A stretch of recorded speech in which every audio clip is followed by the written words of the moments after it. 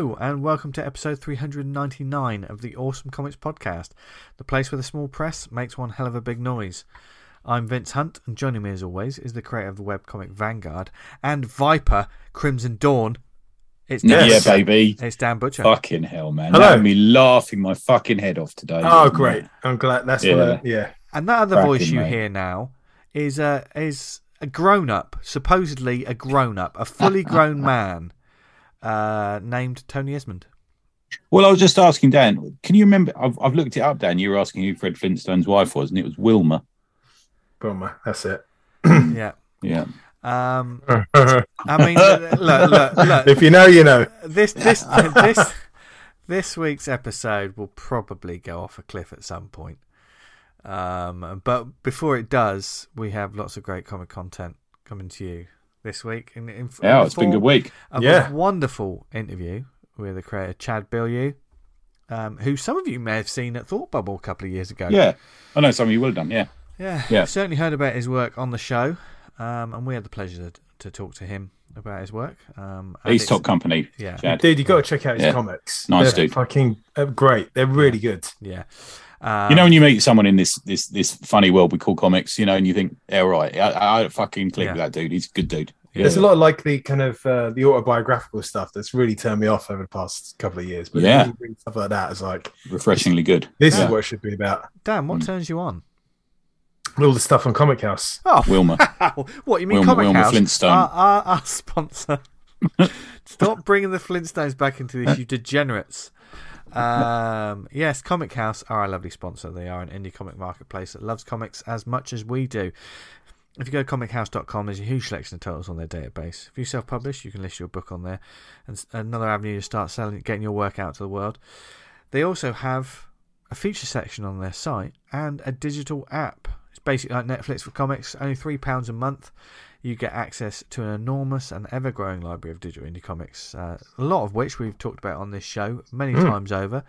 And we're always checking it out all the time. It's actually like a sponsorship service where we do actually use it. So we're not shilling for Blue Apron. Although if you're listening, please get in touch. We are available for sponsorship deals. We're hoes. We'll shill for money. Yep. But for instance, if you want to find out more about the Comic House app and the service and the 14-day free trial to just get a taste of it, then go to comichouse.com. And thank you very much to them for sponsoring the show as always. This particular podcast that some of you have been listening to, maybe you've just joined us. Some of the episodes, we always apologise for the quality of some of them. Normally, not the ones with guests, because the guests are always amazing. They bring it up somehow, don't they? Yeah. But the quality content is. We surely drag it down, but we almost have to have a guest on to get us back to normal again. Yeah. Because we act like such like, twats when we don't have a guest on. It's like a reset. There's got to be some sort of content that is hopefully fun for you to listen to. But some of you have been listening for quite some time, and 7.5 years. Some of you. If you're one of those people, next week is our episode 400. We have. I don't know how we've done it. Actually, I do. It's lots of narcotics and alcohol, and that's just Dan. Yeah. So I use none of those things to get through these shows. You know that. Cranking. Yeah. Cranking like mad. So, like I said, I saw a tweet the other day that said, "When did you feel like you've made it as a podcaster, or feel like I was up still fucking?" Yeah, chasing out. Do you remember I said when we started you got to do 100, and now I feel like got to keep going. 500. After next Sunday, it's the road to 500, my friends. Yeah. Once 500, you're like, fucking, I'm a podcaster now. Oh, God. Yeah. Oh, God. God. I mean, we've made it at 400. We're doing, I think we're doing better than a lot of folks. And we're still enjoying it. So episode 400 is a little bit of a celebration, isn't it, gents? So, yeah, it will be. Yeah. Yeah. We haven't booked the. Not many make it this far. Yeah. Do they? Yeah. You know. Yeah. We're opening up the doors a little bit, aren't we? Yes, we are. Yeah, How's that? that Nice was reply. me handing the baton over. Yeah, we're to doing you guys. We're doing a live show on the next show. Yeah, It's gonna Sunday. be- Sunday we're doing a live show. Sunday. Yeah, when you listen to it won't be live. In fact, you could say we're doing a live show now. We do a live show every week. Just hear it we are next day live once it's been edited. But we'll be doing a Zoom call, and you can join in as an audience member. Enter the chat, and we've got a questionnaire which you can fill in, and you can ask a question live on the show. Yeah, isn't that amazing? So it's the 26th of February at 7 p.m. If you Yes. click on the Zoom link, you will get entry into the big Zoom chat where we'll be doing the podcast. Yes. That's how it works. And if you've got a question, if you send a question in, you'll get to ask a question, or we might even just come to you and ask you about your current project or something like that. Yeah. There's lots sort of be going on. And it's a big thank you to everyone that's listened and supported us. And just to do something a little bit different for one of our sort of anniversary editions.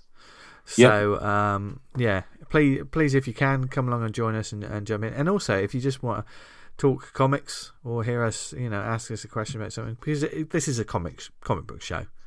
So we're here to talk about comics. I might even shake up a couple of prizes, guys, to ask. Hey, there you go. Give out. Yeah. There you go. Ask a question to the audience. Yeah.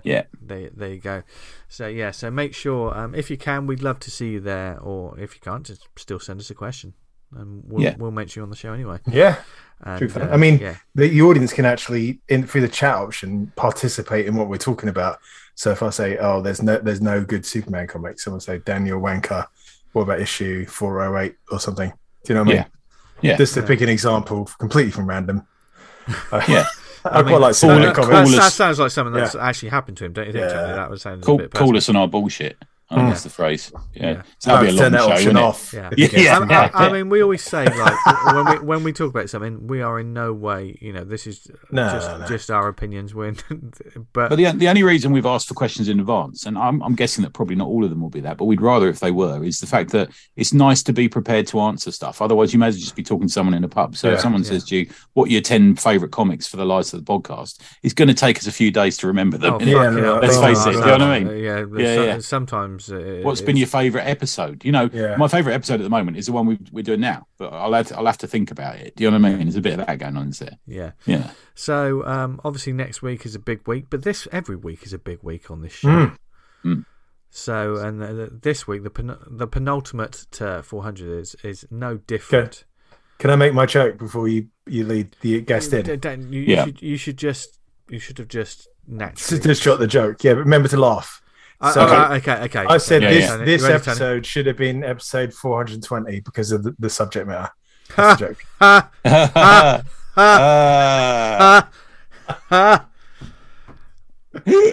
Was that good? Yeah, that's convincing. Perfect. Yeah, we like the Blazing Squad. Yeah. Hey. I love the fact Dan loves that. The Blazing Squad. God, he was in them. Were you one of the Blazing Squad? Yeah. You were, weren't you? Yeah. Big fan. Have you still got the tracksuit? I've got a cousin that looks like the Geezer McKenzie out of it. And why do you know their names? We need to talk to Dan about this. So while we're going to talk, exactly we're going to talk to Dan about this, and while we're doing this, here's the wonderful interview with the one and only Chad Bilyeu. Okay, this week we are very pleased to be joined by a creator behind such titles as Chad in Amsterdam and his awesome new title, The Re-Up. I think you're going to be a fan of this creator because we've just had a wonderful chat with him before we even started recording. So much gold on the cut room floor, but don't worry, we'll talk about it anyway. And welcome to the show, Chad Bilyeu. Hey, thanks, Chad, for having me. Appreciate it, Dan, Tony, and Vince. Pleasure and honor to be here. Great to have you, man. Chad. I mean, it's like he already knows. Like he's just buttering us up. Have you noticed that? I already feel really good about this week's show. Just already. In the pre-talk, we mentioned boobs. That was enough for me. I know we're on this thing. Yeah, good. Yeah. And certainly, if you haven't, I mean, we've talked a little bit about Chad's books in the past. They've had a couple of mentions over the past couple of years. I believe, Tony. Yeah. We did Chad in Amsterdam post Thought Bubble. The one before last, didn't we? I think. Yeah. Yes, and obviously we've got a lot to talk about with the new title, The Re-Up, which is amazing. But before we get into all of that, what is your sort of story with comics? What led you to become a fan and start making them yourself? Let's see. Like, I guess I remember distinctly the first comic I read. I was young, like I had to be like 3 or so. It was this Hot Stuff, Okay. from Harvey Comics, and I say this a lot. People who may have heard this before, but I was drawn to Hot Stuff because he was like this mischievous devil, as per contra to Casper, this punk ass ghost, and like. I just didn't like. I didn't get on. Casper was just boring, but Hot Stuff kind of had personality, even looked cooler.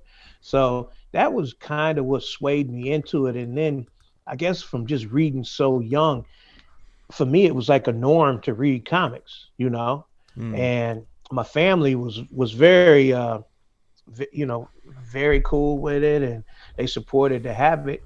And I remember, before that, you would get comics at like. The drugstore or at the supermarket from a spinner rack or like 7-Eleven, something like that.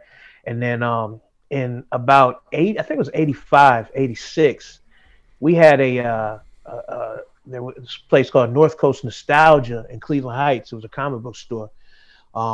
They opened up. So my aunt, she loved comics too. So I would go with her and her boyfriend at the time. We would go, like every Wednesday. And just get comics, and it blew my mind because I'm like, what? It had way more options and things like that. So I guess 86, I was lucky because I was like 11. So I was reading all these seminal titles, but I was way too young to really, really read them. But it shaped my taste a certain way. So like I was reading Watchmen and Electra Assassin, Dark Knight, that was a good time for comics, man. That was a good time to be a kid and a teenager, wasn't it? I think. Yeah, it was. And I guess too, right before that, a big thing that also got me to commit was Transformers. Okay. I remember, I'm like Transformers 84 or so when that came out. I thought that shit was brilliant, man. Like I was like, wait, the car does what? And it transforms into what? I was like, oh man, I'm there. So that was really one of the first comics that I'm like, I gotta have them all.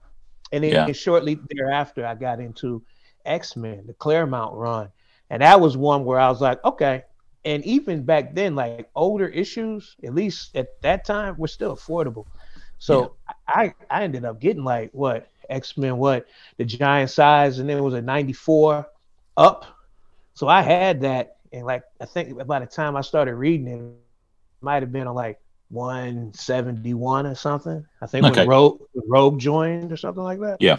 But I went back, caught up all those, got those comics, and just at that point, you're into it because I'm digging, going from store to store, trying to find the missing holes, in my sequence, and I was just into it. So for me, and all my friends read them too.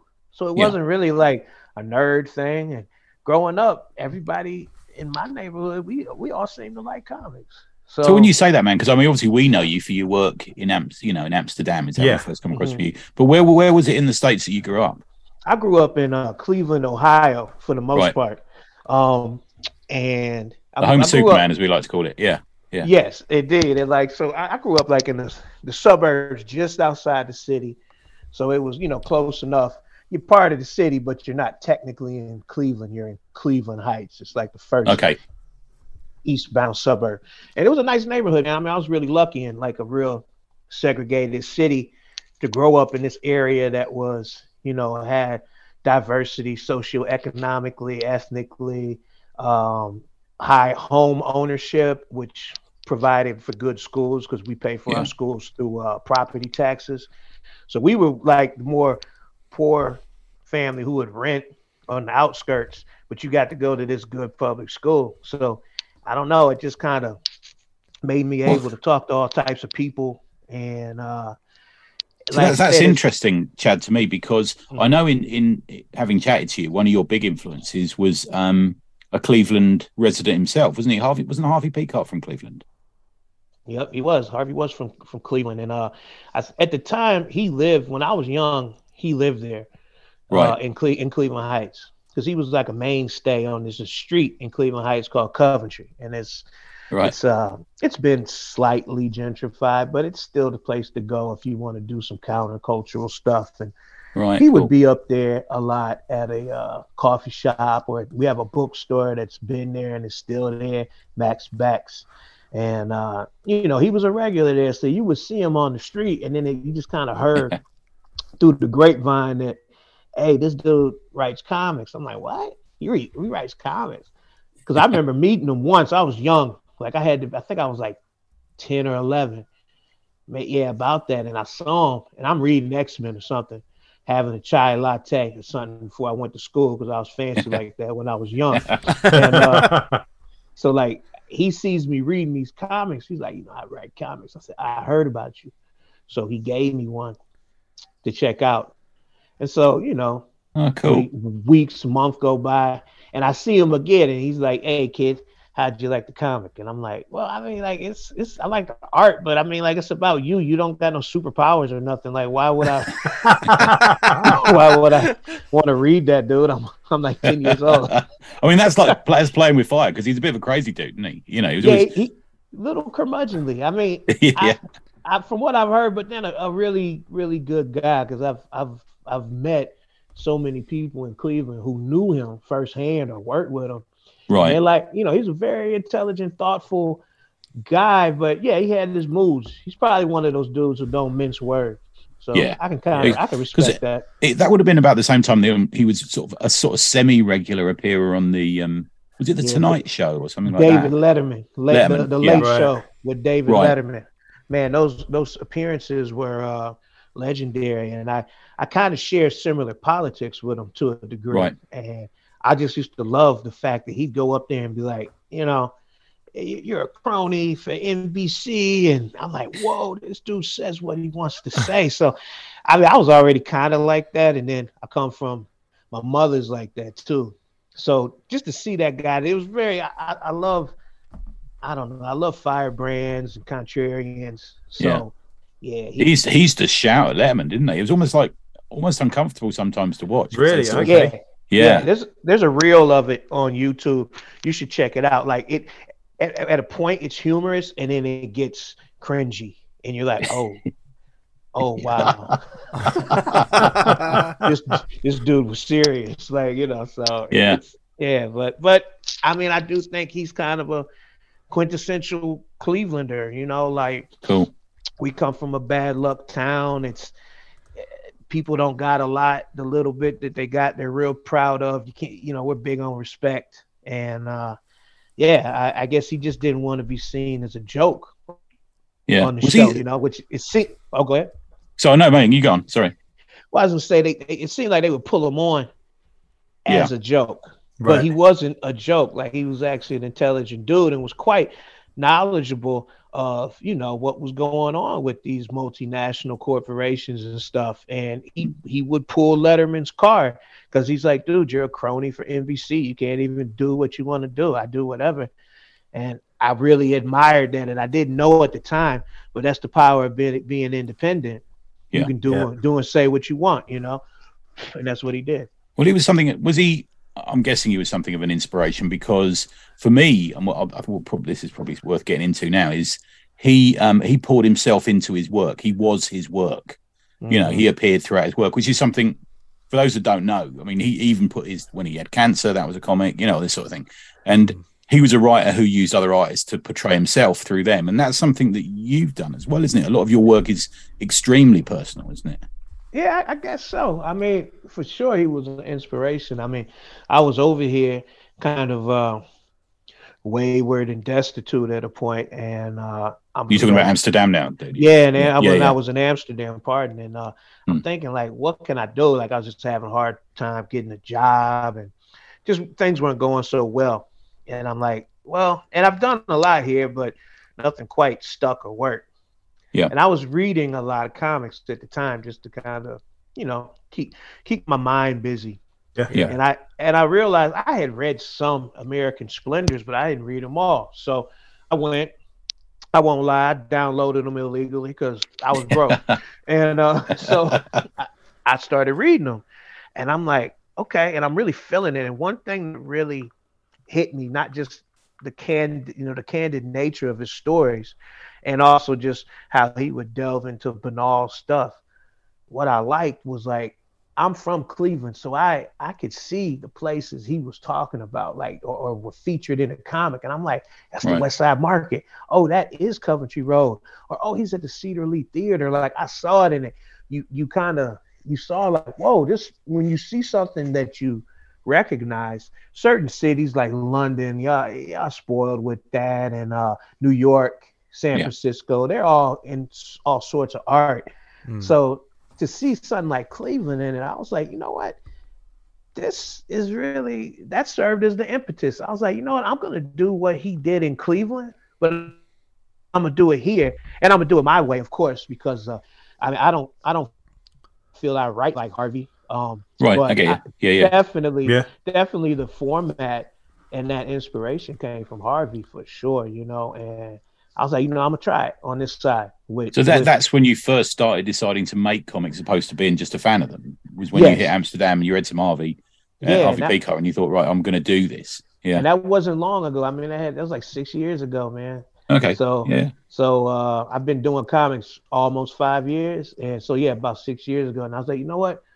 Let me do it, because I've always wrote, but sporadically. So I've done a lot of writing, but a lot of it was just on blogs, and my friends would read it. And some of them would be like, yo, man, you can actually write. You know how to tell a story. So, you know, I just kept that in my head, and I'm like, you know what? I'm going to try this. If it don't work, maybe I'll just, you know, quit or do something else. But it started to work. It worked enough that I'm like, hey, there might be some legs on this. Let me go for it. So you started writing in a script format, did you? And then you looked for artists, or how did that go? Yeah, that's how I did. I had I thought of one story, and then I found a fellow to illustrate it. My man Jared Bogus out of Virginia. He's a he's a dope artist. He's actually like usually does Christian stuff. So he illustrates stories from the Bible. He's his company's called Fish Coin Press, and they come out with beautiful stuff. So he's the artist of the Dutch Inquisition, isn't he? Yes, the very first one. That's him. That was the verse. That was the first comic that I made and got illustrated. Wow. So I sent it to him, and we just talked on the phone.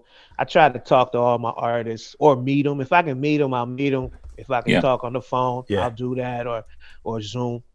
And we talked for a few hours, and he's a real cool dude. And he's Christian, but he's not overtly so. He just he enjoys the Bible, which it's a great book. So I feel it. And he was down. I paid him, sent him the script. He drew it up, and I was like, okay. And that just, you get that itch, and you're like, okay, I'm doing more. This is what's up. Cool. This is what I'm gonna do. Because you've reached out to quite a few artists in your time, haven't you? There's, you work with a variety of people. Do you have a little pool of people you go to now, or are you always looking for the new one? Always looking for the new one, for certain. Right. For certain. But I do have a nice pool of people. See, I was doing. I draw myself, but not as much as I did like 20-something years ago. Right. But I've always been inclined to do some sort of art, whether it's making music or drawing or whatever. And I know a lot of artists. So I was over here throwing parties for a minute, and we had a friend of mine who actually did the cover to Chad in Amsterdam #1. His name's Kim Damani. He's a Swedish fellow. Delicious Brains is his art name. Okay. And we were throwing this party called Another Bullshit Night from Cleveland. So we had him doing the posters for these parties. And I was like, it would be cool if we kind of based these posters off of old comic covers. So that's what we did. So like our first poster was based off of like Fantastic Four #1. Yeah. And, he put his weird touch on it. Spin on it. Yeah, and it was dope. And, again, I paid him for it. And when I did the comic, naturally, I was like, you know what, I want you to do the cover. And he was like, oh, hell yeah. So, I know a lot of these folks personally, just from living life and being an artistically inclined dude. I've thrown art shows over here. And so yeah, we just knew a lot of artists, and I'm the type of guy I'll go to a gallery opening anyway. So from that, a lot of the folks I know, then a lot I'll just pull up on them on Instagram or something and be like, hey, I like your work. Are you interested in working with me? And I pay, which is the key. And, does that go beyond? Yeah, does that go beyond like sequential artists as well? Sometimes you look at people who haven't done comics before. Yes, I do. That's true. And I have worked with some folks who don't really they're not really known as comic artists, but you see if you write the script like in a full script form and really give nice storyboards, at least laying it out, they'll see what you're talking about, and they can do it. It's not like it's impossible to do. It's very hard to master, but it's not impossible to get started doing comics, I don't think. Yeah, I get you, man. Yeah, I've done it where I've thumbnailed for someone who hadn't done any comics before, but they just were so sort of on me about, well, how does this work between panels? I just sort of thumbnailed it for them, just to give them an idea. We're not wishing them to keep to that, but just this is a sort of general idea. Yeah, and it really helped them, and they've turned into a great comic artist. Yeah, that's definitely. Yeah, see? Yeah. Well, for people who don't know, we've talked a little bit about Chad in Amsterdam, but that was a couple of years ago. You moved into Amsterdam, but you moved into Amsterdam. So the area that all British tourists go to. You moved into the red light district. Yeah. Which is where a lot of your stories come from. Did you want to talk a little bit about that and the sort of where you are and what it was like and what stories were jumping out at you from that area, man? Yeah, I mean, I moved here in 2009 and jumped around a lot. And around 2015, I ended up getting a place in the red light district. Didn't really want it, but it's so hard to find places to live over here that if something pops up, you take it. So it was kind of passed on to me by a friend who was able to pass on the contract to me. So honestly, like, I guess the first thing to tell people is like, over here, us folks who live in Amsterdam, we don't go to the red light. Like, maybe when you first come, as a tourist. See, I have the advantage of having been here as a tourist and an actual denizen. So, and a student too, which is a little different. But so you come. I came as a tourist and I was just in awe. Like, whoa, I've never seen anything like this. This is insane. But then when you move here, you really don't want nothing to do with it. Like, it's just, it's not. There's nothing here for locals really. So it's for tourists, both international and also domestic. So a lot of people will come here, from outside of Amsterdam to watch the Ajax games and things like that. Sure. Yeah. So it's I mean, there's a lot of folks from everywhere here. And you do get, of course, as y'all know, the British fools coming over and acting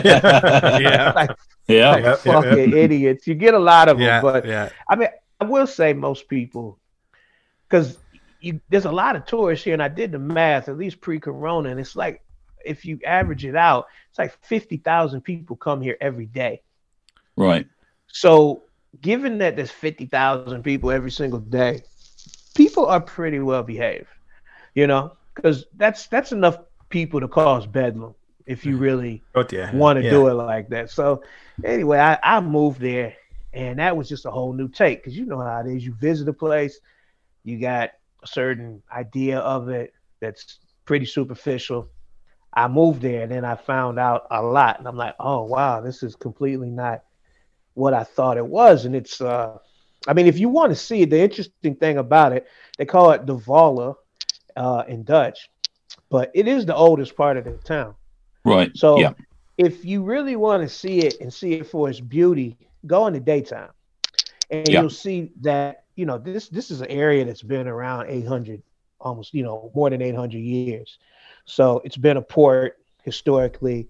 There's a lot of beautiful just ornaments and facades on the buildings there. It's really charming looking. Now, at a point, people start drinking pretty early, but it is a gorgeous part. So I saw that, and then, I mean, they kind of got a war going on here with the tourism. they want it gone. Yeah, you were saying they were closing down a lot of the shops and coffee shops and stuff. Yeah. Yeah, coffee shops got hit really hard. They seem to be replacing them with burger joints, which that doesn't make much sense, but there it is. But the one thing that's nice and charming, and maybe folks from here can't feel it, but when you come here and you see, you have this sense of freedom of this scummy, scuzzy area. You feel like you can do whatever, even though you can't.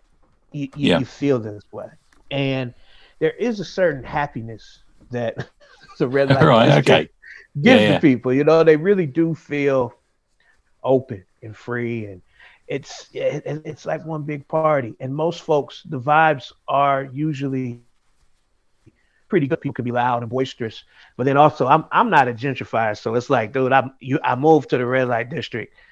I know it's gonna be loud. You know, we do have people who will move here and it's too loud. Come on, you had. It's got to be. It's got to be a rich place for stories, man. It is clearly for you. You know, you sort of collecting stories and stuff like that as you go along. See, and then in the same vein, I have a weird balance I gotta maintain, because I got this comic and I'm trying to make it interesting for the folks who live here as well, or from the Netherlands. So you can't just write red light district tourist stories. I want the tourists to dig it too, but then I also want expats to dig it. So I got like 3 groups that I really don't try to appease the tourists, but it's like, I know, because a lot of tourists buy my comic because there's no other comics on Amsterdam. I think that's a really interesting thing that you brought up there, like thinking about your audience. But there are many people, and there's probably been many sort of autobiographical cartoonists all around the world who have moved to a place and have written their stories about it, but they haven't thought about the place. Do you know what I mean? Right. For me, it's kind of rare. You're thinking about the people that actually are from Amsterdam as well as externally. You know, the other people that read it. You know. Well, I guess I got a bit of an advantage because I used to live in DC for 10 years before I moved to Amsterdam. So I kind of saw what it was like to be a person not from a place. And you get there and you immediately realize, oh, I'm not one of these folks. So with that said, I mean, you also learn that you'll never be. You can live there for 30 years. You're still not going to be like a real New Yorker. You know, it's just how it goes. So with that said, and then I also saw like gentrification hit DC extremely hard. So, people are really fighting for culture, and I didn't want to be one of these guys who's, depleting culture from a city. So I always tried to at least, I don't know, either contribute or stay out the way, but I didn't want to be the guy calling police because you guys are playing music and it annoys me, but you've been here for 20 years doing the same thing. So I feel when you move to a spot, now this is paradoxical because my Dutch sucks, but they all speak really great English. But I do think, I got Dutch friends who will say, his Dutch sucks, but he does contribute to the culture of the city. And for me, that's really important. Like, I didn't move here to hang out with a bunch of Americans. No, agreed. Yeah. You know what I mean? At the same vein, I got to tell folks, I didn't move here to become Dutch. I moved here to live in Amsterdam. Yeah. So that's how I feel about it. And I just try to contribute because I think it's like, we live in a different time where people used to move to Amsterdam because they love the city. Now people are moving here because they got a job at Booking.com or Nike. Right, okay. Because it used to be quite an artist enclave, didn't it, Amsterdam? It was a place you would go to paint and stuff like that, Right. And just you dug it. You dug the vibe, the history of the city, the tolerant nature. And it's not like that no more. So the city, as new people are coming, they want the city to change. So I don't know. I always tell people, if you want to visit, you better do it soon because Amsterdam, as you think it, may not exist in 5 to 10 years. Well, it's happened to London, man. It's happened to, Soho is our equivalent of the red light district in London. Right. That's just so been cleaned up. There's nothing left. Yeah, I noticed that myself because I went to London a long time ago and I went back a few years ago. I'm like, whoa. It's a lot more expensive now. But and it's pretty hips. It's pretty hipster now. Yeah. So I mean, you do in your comics, you do pay reverence to the city itself, because I know we talked about it over dinner. There's that one cover which is it's literally like the skyline of Amsterdam, isn't it? It's the most beautiful thing. How did you? Who was the artist on that? I can't remember who you said now. Raya Zanseva is her name. Oh, get you. She's this say that twice. And she's this Russian lady. I think she lives in Montenegro. Wow. Okay. And I just saw her on Instagram. I was like, man, she does this for cities around the world. I'm like, her art's amazing. I'm like, this would be nice. And I thought it would be really cool because the first cover is like me on the cover, but it's kind of psychedelic, weird looking. Yeah. But I was like, it would be nice because the way I envision the series is, sure, I'm a character in it, but the other character of this city of this comic is Amsterdam itself. So I wanted to proclaim that by having just Amsterdam on the second cover, no color, just stripped down, that this is just stating this is also a character in the comic. And I try to, even if things don't deal with Amsterdam, I'm doing it within the confines. So I think that ties in. One thing I've noticed about your writing, which is really appealing as well, because there's a lot of the autobiographical sort of cartoonists, and it's very much just me. Sometimes to the point where there's absolutely nothing interesting happening whatsoever. I'm not going to name any names, but we've all read the. We all know what we're talking about. Yeah. It's just like what this, but you strike me as a very much an observational autobiographical storyteller, like, because it's got to have a point to it, each little tale, isn't it? And sometimes, like a lot of the time, like your character or your perspective is the background to other things that are happening, or a conversation that you're hearing, or things like that. Is that something you think about when you're sort of writing these stuff? Well, I try to. I mean, for sure. Because here's the one thing. I mean, I'm confident, and I am who I am, and I do what I do. But I know at the end of the day, when I die, life goes on the next day. I'm not that important in the grand scheme of everything. So I'm trying to just leave my, contribution to the world and keep it moving. I don't have a inflated ego. A lot of people think I do, but I really don't. I know that it's not all about me. And I'm not thinking about myself all week. I think that's kind of a real contemporary thing. People are very, very, hung up in their identity. Yeah. I think there's the other side of this identity coin is personality. Yeah. I get it, man. I was about to say that I don't see you as that sort of thing. I see you as a storyteller. Yes. That's how it is. Definitely. Yeah. So, I mean, don't get me wrong. Like, I identify as being a Black American, boom, but I also do things that Americans don't do, Black people don't do, people from Cleveland don't do. I always think, that's exactly right. And the thing is, like I said, I think I don't remember whether I said it on the On Glenn wrap up episode or not, but you and I sat at a table with 8 of us. I'm gonna say at that table, and it was that. You could every person was a different race or nationality or sexuality or and because of comics, because we had that language, we got on fine, man. That was like the nicest meal ever. Yeah, it really was. Comics brings you together like that, man. I think And then you got a lot of people who are entities, and then I think on top of it, a lot of us we have a high bar for humor, and we're not easily offended. Yeah. So, I mean, I definitely, I am observational. I used to do a lot of street photography. I don't do it as much anymore, but I did that a lot here too. So, I won't lie. I talk a lot. I listen a lot too. So it's weird. I might be the loudest guy in the room, but I'm also the guy off in the cut, just watching people, because that to me helps me write good dialogue. Yeah, and I think that's the re-up is a perfect example of that, because there's so much dialogue, but there's the character. Yeah, there's a reality to it all, man. Yeah, man. Yeah, I love that fucking comic. It's great. Joe. Yeah. we feel good about that. Me and my collaborator Juliette DeVitt, and we really was. I'm trying to do my best on that.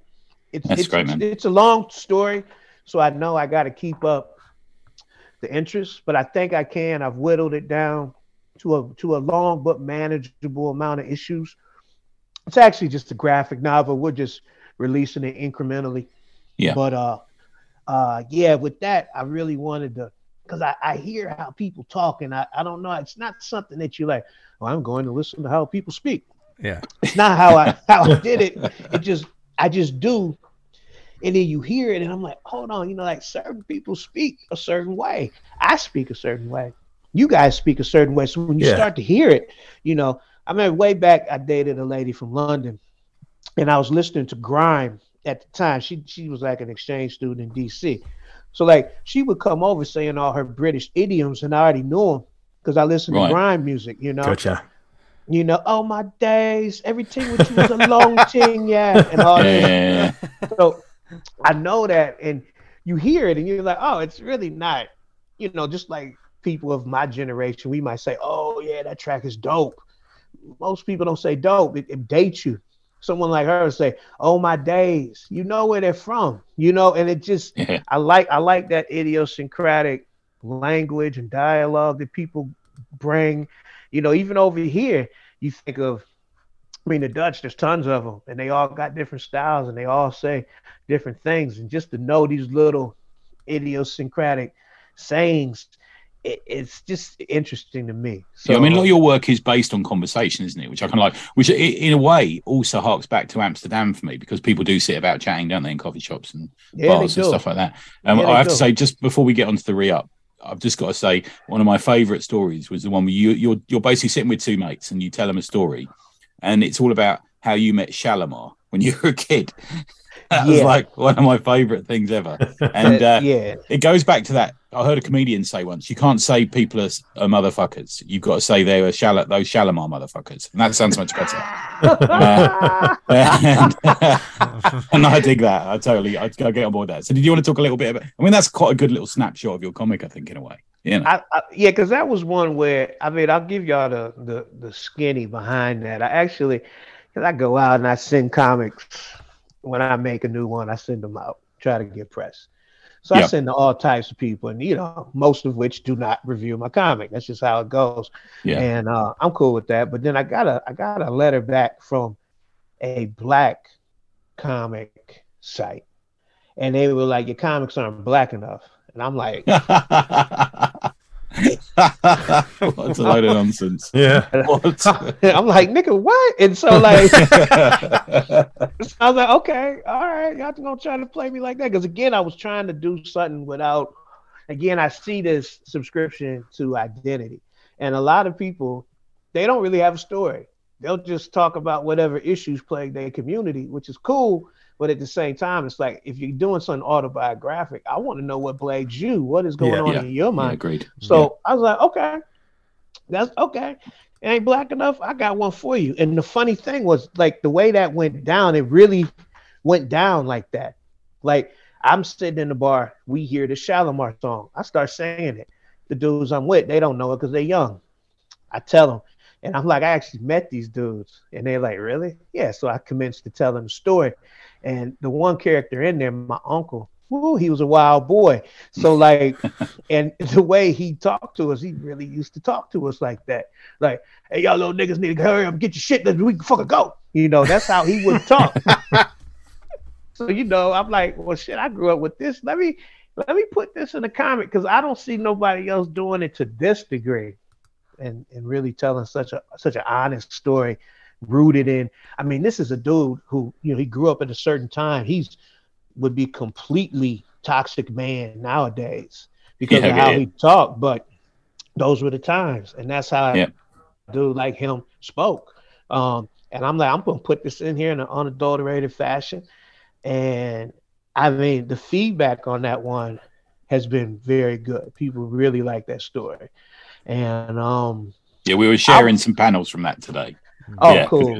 Yeah. I love that one. And then honestly, it just flowed. And then at the end, end of that whole thing, I'm like, you know what? I'm writing this in a comic, and I'll let you in on a little bit of news. There's a part 2 to that. Oh, cool. Okay. Nice. So that'll be forthcoming as well. And see, I almost feel like part 2 of that story is the re-up in a way. Do you know what I mean? Because your sort of naivety as a kid in like, why are they going in the bathroom? Why are they all going in the bathroom together? I don't know what's going on. Almost leads into another bigger slice almost of autobiographical comics, which is your history, isn't it? Which is the re-up. Yeah. That's, did you want to talk a bit to that, man? Because that's kind of the issue 3 is about to come out. Is that right? I'm thinking. We're working on issue 2's coming out. Well, you guys got it early. I'm releasing issue 2. Right. We are very lucky. Cool. Yes. Yeah, you're lucky. And then so we're gonna work on. We're gonna actually. I'm doing like an exhibit out here. So as soon as that's done in the next couple of weeks, we're busting out on 3 because we're actually in Juliet, my artist. She's doing she's drawing a kid's book. You were saying this to me, yeah? She's a kid's artist, yeah. Normally, so yeah. She's finishing one up. up. Such a wonderful artist as well for this book. Yeah, so she's good. a pro. She reminds me a bit of, we've got an artist over here called Catriona Chapman. There's a quality of that to her work, I think. If you know Catriona's work, she would have been at the Thought Bubble Europe, man. Yeah. Oh, okay, all right. Yeah. I'll check her out. And so like we'll start on 3 because we're both very anxious to do it. Right. And again, Juliet drew in my 4th issue. I have a story in a strip club called Where Them Dollars At. And she drew that, and we met at this festival, and she's a little older than me, and she kind of we met at this festival. She's like, yeah, I heard of you, I'd like to work with you because I'm tired of doing this kid stuff. I'm like, all right, well, let's see what we can do. So we came up with this. I told her I got a story at the strip club. So we had to go to the strip club, which was hilarious. And had to, yeah. You had to. And she had never been. So I'm like, well, we got to get the story right. So there's a really interesting. Obviously, I've been to one just purely for work purposes. But the strip clubs, there's a real interesting dynamic at a strip club. People who haven't been to them think that men are the power players in strip clubs, and you are not. No, girls in strip clubs are the sharks. Yeah, definitely. It's an interesting place to be. Definitely true. So we did that story, and it went well. And then we also became friends, like straight up. Really cool. Like we would hang out, get coffee, I go to her house for dinner. I know her husband, her son. She know my wife. She's just cool people. Cool. And, a commensurate artist. So we were chilling one day and she's like, I want to do something like a magnum opus. I said, I want to do the same thing. And she's like, do you have a story? And I'm like, well, I said, it's autobiographical. I can see it working with your art form, your art style. And I began re-up as prose, and I quit. I maybe wrote like 5 chapters, even a few of which I threw out already. Because you got to be, just really cutthroat with your own right and try to good premise, but let's get rid of this. So you got to be honest with yourself, and you. Yeah. Yes, you do. So I changed like the first chapter into that first issue, and she was digging it. So she started drawing, and as it was coming out, I'm like, wait, this looks really good. And I'm like, again, this sort of thing where you're like, in comics, especially with autobiography, you really got to do something no one else is doing. Like I see a lot of, again, the navel gazing that happens. Yeah. It's like, I was a big fan also of this fellow from the States named Dennis Eichhorn. Okay. And he did a comic called Real Stuff. Okay. And he had, man, I don't know why they don't reprint this, but this man had he had a wild life, like in jail, crazy sex stories, crime, people getting shot in front of him, all sorts of wild stuff. And his comics were really entertaining. He maybe wasn't as good as a writer as like a Harvey, but he had a story to tell. So I thought, well, shit, man, I kind of got a story to tell, man. For like a strong 4 years, I was selling herb and not like, people will see like Half Baked and think, oh, you sell weed, it's not a big deal. And you're like, nah, man, like I was making money, man. I was like spending money. I was up and down the East Coast.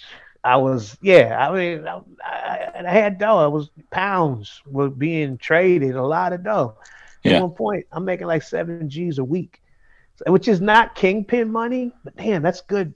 Who's going to scoff at 7 G's a week? So that ain't comic money, I'll tell you that. No, yeah, exactly, yeah. Boy, it definitely. That's like Image Comics money. Yeah, exactly. And so, are you a little bit disappointed, Chad, that they've legalized it everywhere? Does it hit your heart a little bit, man? It does. It's weird because I was just back in DC, and I take the comic to some places.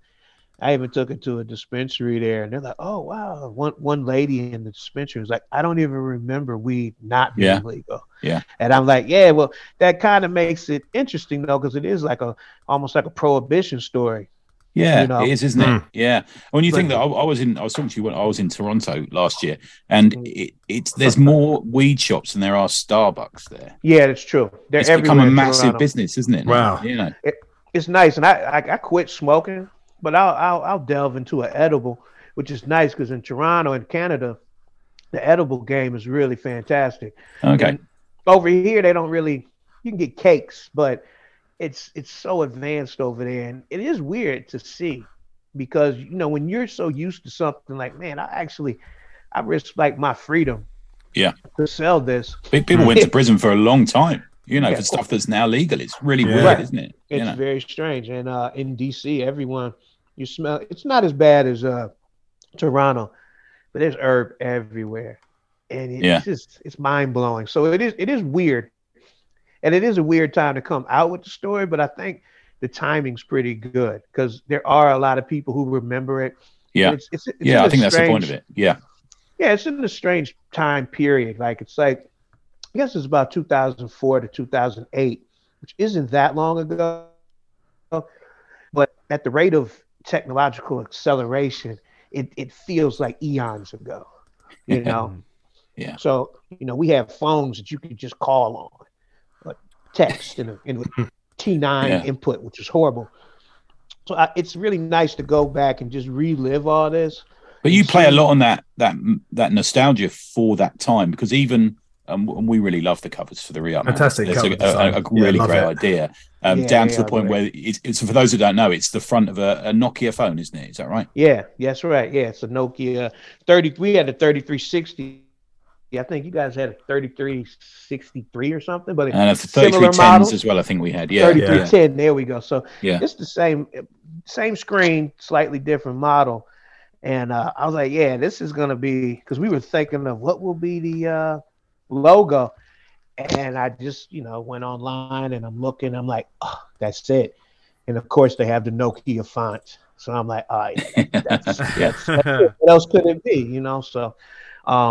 And everything just, this bright green, which is the weed, the Nokia screen, and the money, so all of that is there. So can I also say one of the things that really, really warmed me to it, and I don't want people thinking, because you certainly don't come across this way, but I don't really want people thinking, oh, this is like a true crime, big me, I was a gangster kind of story, because it really isn't. And the part that I went, oh, nicely done, was the bit where your mum rings you during a drug deal. That's like brilliant. She there was a thing, and it comes to play in the story. I won't ruin nothing, but she would always call me at a point when I couldn't answer. Right. And you're like, I'm real cool with my mom. I'm not like a mama's boy, but she's just my favorite person. So we talk a lot, but she was calling me. I'm like, oh, and I'm in this room.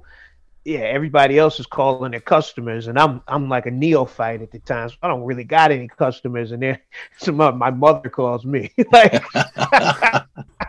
and you're like, I can't answer this now, man. But it's I don't want people to think like, I'm not 50 Cent. I didn't get shot 8 times. That wasn't really my thing. It was more like I was an entrepreneur. I was an independent contractor.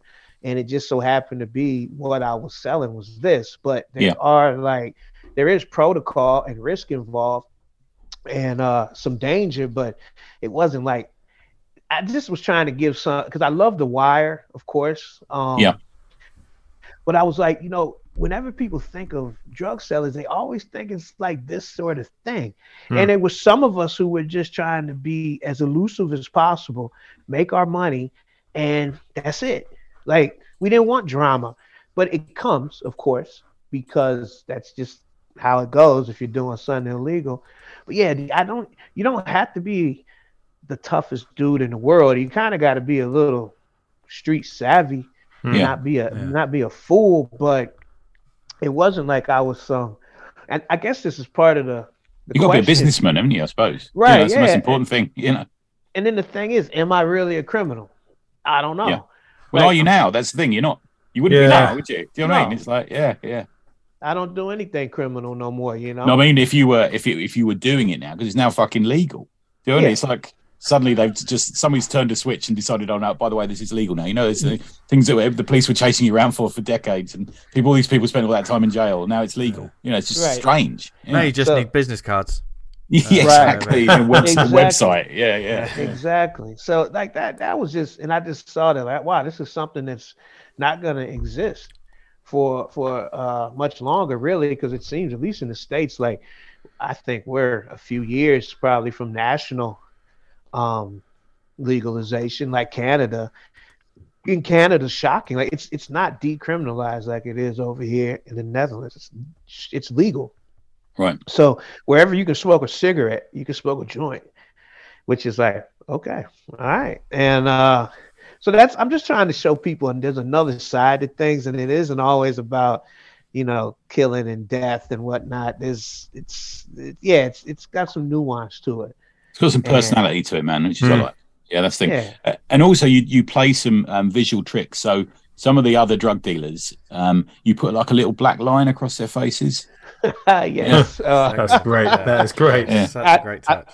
I thought that would be funny because, I mean, already you don't learn anyone's name who it was involved in the life. And then there's this idea that, of course, they're comic characters, so I'm not drawing them necessarily how they look, but more how people looked in that time. But I'm like, wait, isn't it so much funnier if you have this black bar? Yeah. Like, like you're watching, I don't know, the first 48 or something. Yeah. And I just thought, I say, let's do that because that is funny. And I haven't seen people do that in that. No. You haven't had any feedback from anyone who goes, is that me, you fucker? They're not like rung you laughing. Well, it's funny because I'm still friends with my old plug. And I actually, before I did this, because I wrote it and the first issue was done. And I'm like, I gotta call this guy because I can't come out with this without his blessing. Right. And I call him and he's like, I tell him, he's like, well, send it over. I'm like, okay. So I send it to him, PDF. And he hits me back next day. He's like, well, he said, firstly, it's excellent. He's like, secondly, I wasn't that fucking mean, man. Like, I was like, yeah, you were.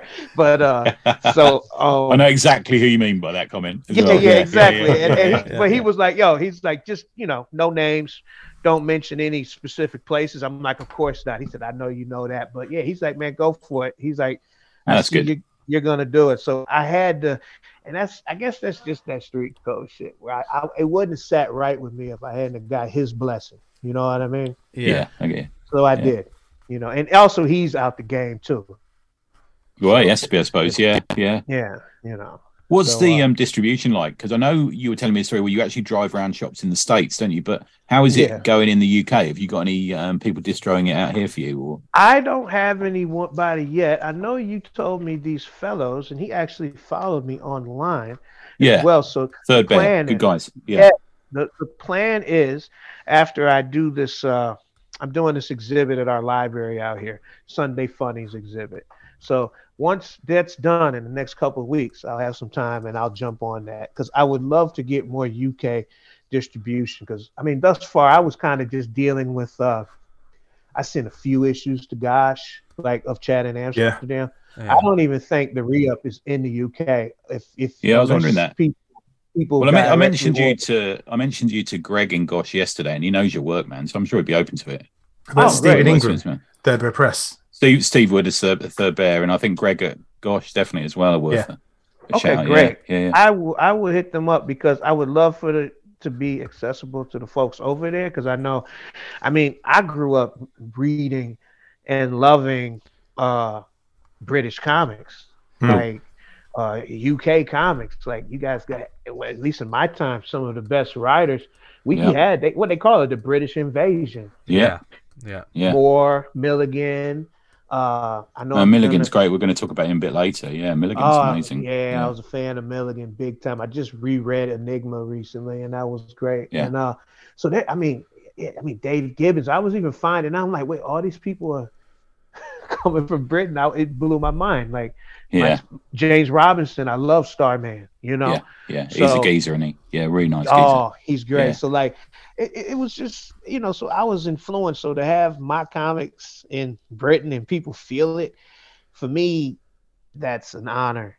And I'm probably highly, I used to watch a lot of I like British humor and we know Amsterdam as well. The thing is, we most of us have been there at some point on a stag do or something. Right, of course. So we know it there, man. Yeah. I had a lost weekend there myself. but the re-up as well has a I think that the British readers are also more so now. They're very open to tales from all over the world as well, and the way the re-up is written is it's so easily accessible. I was absolutely gripped throughout that. Oh, well, that's great to hear. That's what I'm going for. So the one thing I've heard from everybody who's read it, who I've spoken to at least, they're all like, dude, when's the next issue coming? So for me, that's the absolute best thing you can do. So I'm like, all right, I left them wanting more. I want to complete this. Yeah, I want to complete this story. What's the issue number you're going for? At the moment, I have 20. Oh, well, wow. Okay. Yeah, which is like, whoa. Okay, now this is funny because when I first plotted it out, and I presented this to Juliet, she was like, "Well, how many issues do you want to do, or how many chapters?" I'm like, 40, and she's like, "No way, am I?" She's like, "Absolutely not." So she's like, "You got it." No, she's like, "Kill your baby." So I went back. And then I think I chopped it down to like 28. She's like, you got to go lower than that. So I kept going. And right now, at least, I do the whole index card thing. So at the moment, I'm at 20. It could go down to maybe as far as 18, but it's it's a graphic Make a nice novel. Little trade, wouldn't it, as well? Like a graphic novel, it's like Fantagraphics-y type thing, isn't it? Yeah. Yeah, that's the point, is to make it about that length. It's probably about 400 something pages. It's a book. It's an opus. So, we want it to be that major work. So I want people to really get the points I'm trying to put in there, and also be very honest in what I did right, what I did wrong, because I did a lot wrong. But I guess the one thing I did right is I got out. And I guess everybody probably will know, oh, you must have gotten away what I did, but you want to know how, and that's the end, So I want to leave people up to that. Because where we are in the story that we've, obviously we are honoured to have already read issue 2, but even just on issue 2, it's not even the tip of the iceberg. We know just about. Yeah, you've hinted it gets a bit more serious, haven't you, as well? Yeah, it gets wild, and you're kind of like, because even just going back and like, I'm like, holy shit, like I can't believe I was doing this stuff, and it's all gonna be there. Again, it's not. I don't get shot. I can tell you that much. like that, but there is stress, and you're like, oh my goodness, like these are the things that you go through, and it's. My boy said it's kind of like a comic Breaking Bad, and I'm like, I guess to a degree it is. I can see that. Yeah, it's not as violent, and but there are characters, and you're meeting these people along the way, and you're like, and that's just what it was. Like I said, I wanted a story that stood out, that I knew. What they say, write what you know, at least in the beginning, and I'm new to this comic stuff, so I was like, maybe I wanted to sharpen my sword doing shorter stories because I'm a firm believer you wanna get good at story structure and writing entertaining stories, even if they are short. Because I know the thing over here is everybody wants to do graphic novels, and I'm like, why don't you just you never wrote a graphic novel? Why don't you do short stories? Yeah, we get that all the time. That's all we hear over it. Yeah. And like, I mean, you say you've just started, but you've already hit the level as far as I'm concerned, man. I mean, if this is your opus, I cannot wait to hold the 400-page. I could probably kill someone with. If it's 400 pages, but with all those chapters, I was wondering. I mean, you have a couple of great quotes, testimonials for one in the inside cover. Do you already have those lined up? I mean, I would read the first one out now, but I don't think I could ever do it justice because I'm an English white boy. So oh my god, you're funny. Hold on, let me. So. Yeah, and that's honestly that was an influence of The Wire. I love how they would always pull an epigraph from that episode, and start off give this vibe. I like that. Structure. I love that in books. Yeah. So I love it, and it's tough though. People don't realize how tough it is. So you're always trying to find one. Sometimes I'm listening. Most of them are coming from rap or other drug movies or whatnot, and as I hear them, I just write them down and put them in a little file or something. So the first one or the first issue comes from Jay-Z on his song "Dead Presidents," and he says, "While others spit that Wonder Rhyme shit, me and my conglomerate shall remain anonymous, caught up in the finest shit." So. For me, the thing that stuck was "me and my conglomerate shall remain anonymous," and then you look, the first panel is this dude with those eyes blacked out. So already, like so I'm looking for that each time. The second one's from Stringer Bell because it's hard to find something about the hotel because y'all read it. It's a hotel privy issue, and I got quite a few. I got the one for number 3 ready, and each time. They're layups, aren't they, really? It's like when you watch a movie and like you have the black title card and a quote comes up to begin with. It gets you ready for the kind of atmosphere that we're going into. Oh, man, we're massive fans of Dune here, the books, the series of Dune. And they do that at the start of every chapter, don't they? They have a little quote at the start of every chapter. Yeah. And it's a made-up quote, but I love it. Yeah, it gives you a taste and a tone and everything you need. Grounding. Yeah, right. And that's what I'm trying to do, make it cinematic and feel and just really just give you that vibe. Like it also what I like is it connects your art to other art and other pieces of a time and whatnot and mentality. So I do like an epigraph. I do it in Chad and Amsterdam too. I just think it really ties an issue together and or a chapter. Yeah. Here's a thought for your 400-page opus. Why don't you make the paper quite thin, so that you can easily use it to roll things in afterwards? Now let me tell you that I really did research, and hemp paper is not cheap. I was thinking maybe you could get like some end papers or something, or the cover, something, something made out of something rollable.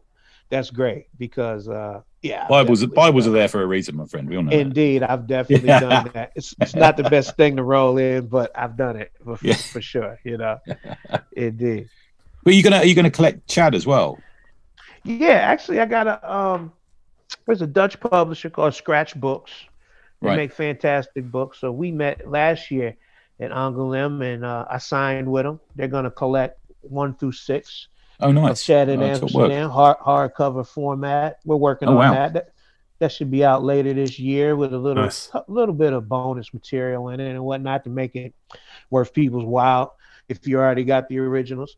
And it's going to be nice. They do really good stuff, and I thought that makes sense to go with them, especially I'm over here and the books about Amsterdam, and I'm in good company because they publish really, really nice books, a lot of which have been translated and presented into different markets as well. Yeah, that's what you got to do, man. That's where the money is these days. I think the foreign That's where rights that market. money is. Yeah. Indeed. So yeah, looking forward to that. So that's a great thing.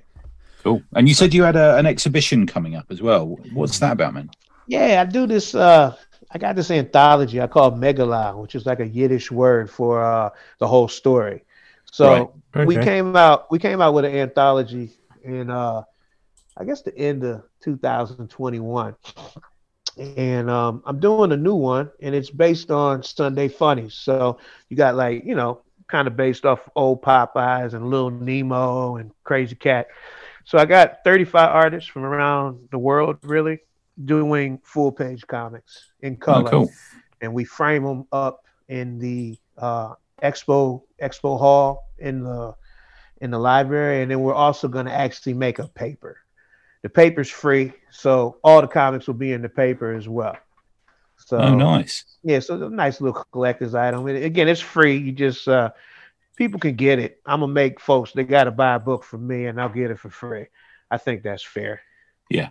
Yeah. I mean, if you see me, I'll give you one. But don't just come up to me and like, oh, can I get that? No, because we got some good people in it, like some really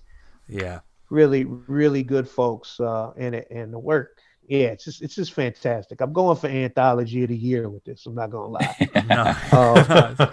And when's that exhibition? Sorry, dude. Sorry to interrupt. Oh no problem. Exhibition starts March 3rd. And oh wow, so right. Yeah, and the whole exhibit runs until May 31st. So you got time.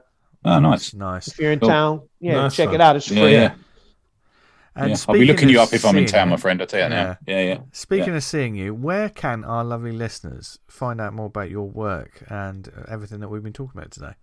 Oh yeah, word. I'm at let's see, Chad in Amsterdam.nl or bistrobooks.eu.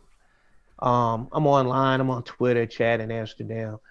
Instagram is chad.in.amsterdam. And those are, I would say my Instagram is probably the best place to follow me. And then I'm doing a few festivals this year. I'm doing Mocha in New York, April 1st and 2nd.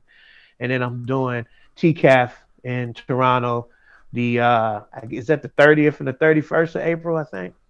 And, it's moved forward, isn't it? I forgot about that. Yeah. Yeah, it moved forward. So I'm doing that. And then other than that, just trying to get into certain things. I think I'm going to apply for this, what is it? The South London Comic Fest. Oh, Comic and Zine Fair. Yeah. Yeah. That's nice. Yeah. Last week's guest will be there as well. Well, we're planning on heading down.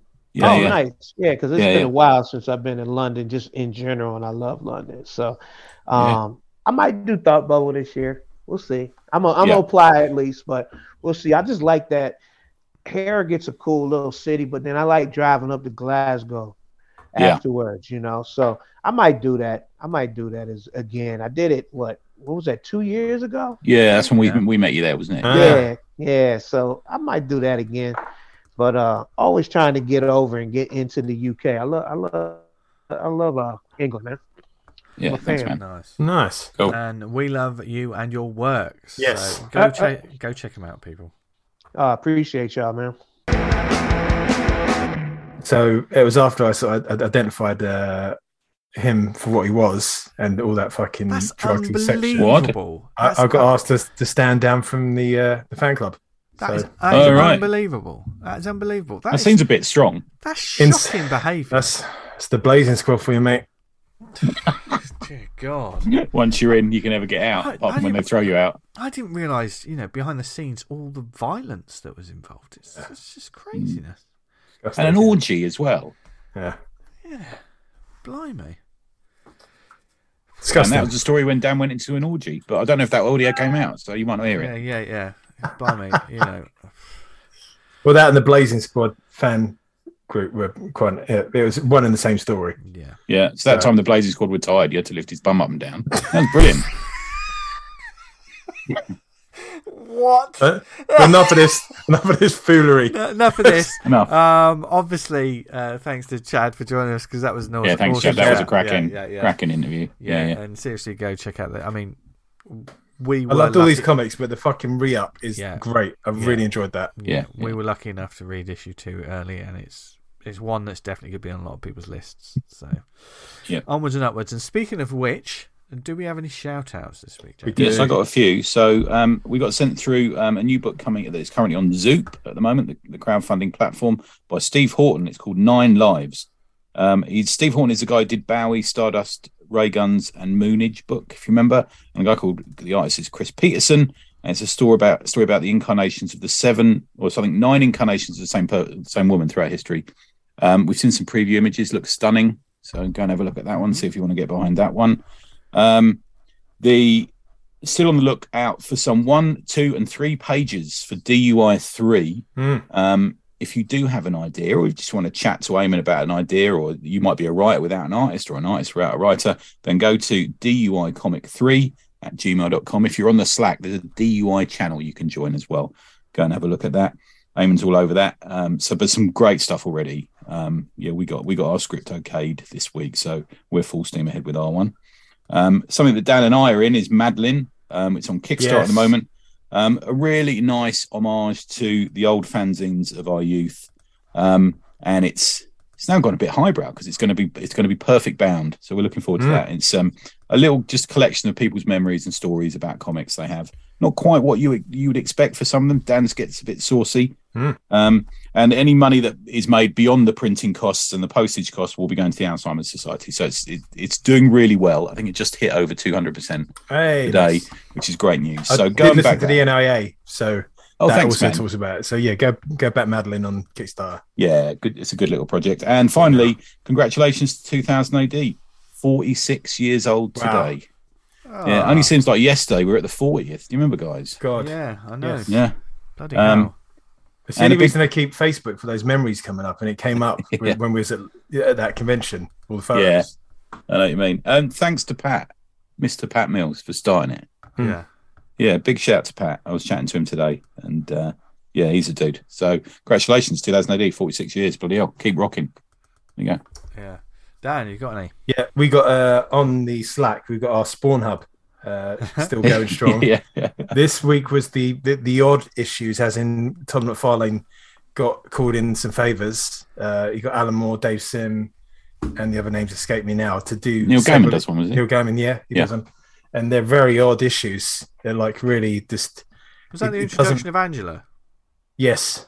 Yeah. Doesn't and really it's the one where plan. Cerebus is in an issue, and half of it is drawn by Sim, isn't it? And the rest is drawn by McFarlane. It's very strange. But he seems to just be taking the opportunity to have a pop at the bigger publishers. It's kind of obviously Todd must have been loving that after what happened. There's a big bit in it which I didn't spot at the time, but now I know from reading it like at the day when Liefeld called his character Bedrock. And Hanna-Barbera said, no, you can't call that. And they had to change it to Bedrock. Badrock. Okay. And in the alley spawns with all the hobos, and they sing the Flintstones theme song. Oh, I never knew that. He ends up saying, Wilma. And it's like, Wilma. I didn't fucking plan that. Why does that keep coming up this week? They're in the Matrix. Yeah. So I was like, have you just done that just as a fucking shot? Because of that ruling, and obviously I can imagine he did. I mean, I bought I think the first 30 or 40 or something, and I read the odd issue, and it just made no sense to me, man. To be fair, I don't know why I was buying it. I thought more of it than I did when I'm reading it now. I'm like, this is fucking vapid. There's absolutely nothing here. It's really it just looks cool, you know. Yeah, even some of the stuff is just like it looks cool, but it doesn't really function. It's got real problems with it. If it was like a small press one that someone had done and sent in, I'd be equally as harsh on it, I think. Yeah. But so if you want your voice to be heard, join the Spawn Hub. We're moving on to 11 to 15 this week. Well, how many are you going to do, man? You decided, or 5 a week up to 100, and then bloody hell, we'll see how we get on. It's going really well. It's a great. I'm a member of that group, but I'm not sort of reading along. I must catch up if I can.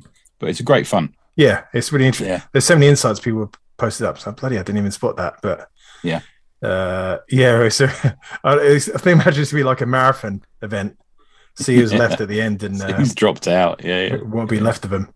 There's a few people cracking on with it though. Yeah, it's nice to see. I think a couple of people said, "Oh, we're going to get involved in this."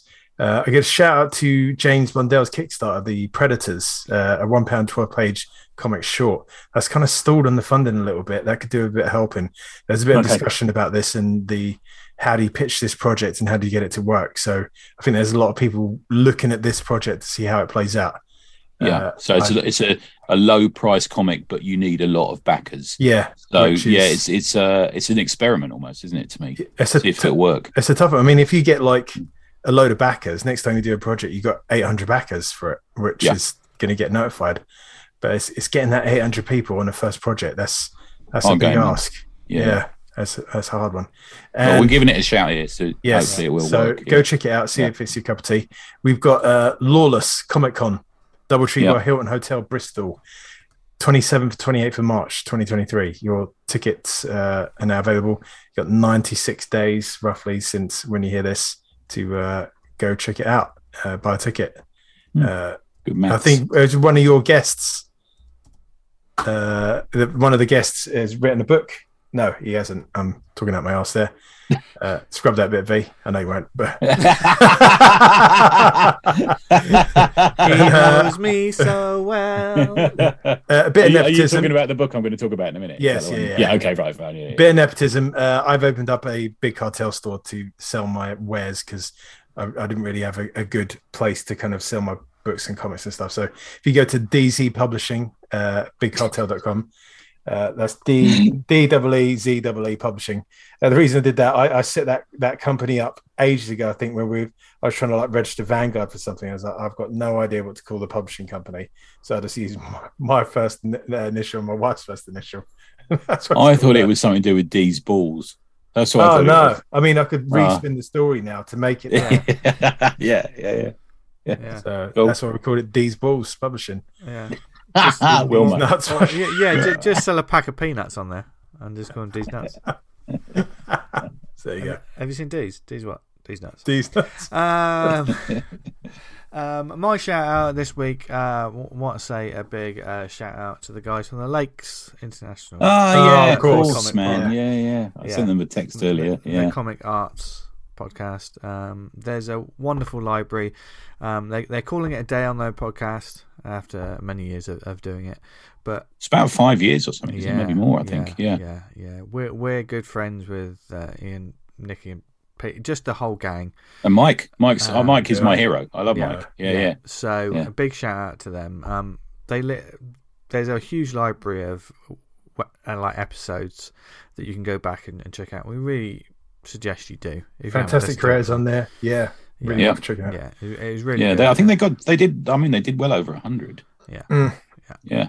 It's a real shame that kind of came out of nowhere for me. I didn't realise until. So they've moved on to other things, and obviously we hope they're awesome with whatever they do, and we're looking forward to bumping into them because they still love comics. They still love comics. And I was texting with them today. And Nicky makes wonderful comics of her own, and Pete, just awesome people. And we wish her the best. And I like Nicky because she always tells me off whenever I see her. Well, I appreciate anyone who tells you off. Very wise. Hopefully we'll get to see them and probably chat to them at a convention in the future. Yeah. But I think with all of that done, it's time to recommend some stuff. Tony. I was going to ask you, what have you got, V? Why? I'm just thinking. I've got several things I need to see a doctor about. What? But I think I might. Have I read what you're talking about today? No. Oh, okay, right, okay. I thought it was going to be something else. Oh well, you might have. You've read everything, Tony. So that's the. No. I thought it might be something else. So I've got. In fact, I've got three. But one I just wanted to mention quickly is something that Dan has just produced. Oh, do you want to mention that, Dan? Yeah, go for it. So what? Because you were saying you were about to send out the physical copies and everything, are you? Yeah, they should be kind of hitting people's doorsteps early next week, early to mid next week. Right. Viper Crimson Dawn, which finally it's got printed. It's out there and released the digital copies on Friday. So I've had some great feedback so far, and I'm stoked that you guys like it and enjoy it. I mean, we love it. And Tony, I'm going to throw this idea at you now. Because we love to just plan the future of this show live on the show. But episode 401, I think, might be the Crimson Dawn. Shall we interview? Shall we see if we can get in touch with the creator of Viper Crimson? I don't know if he's available.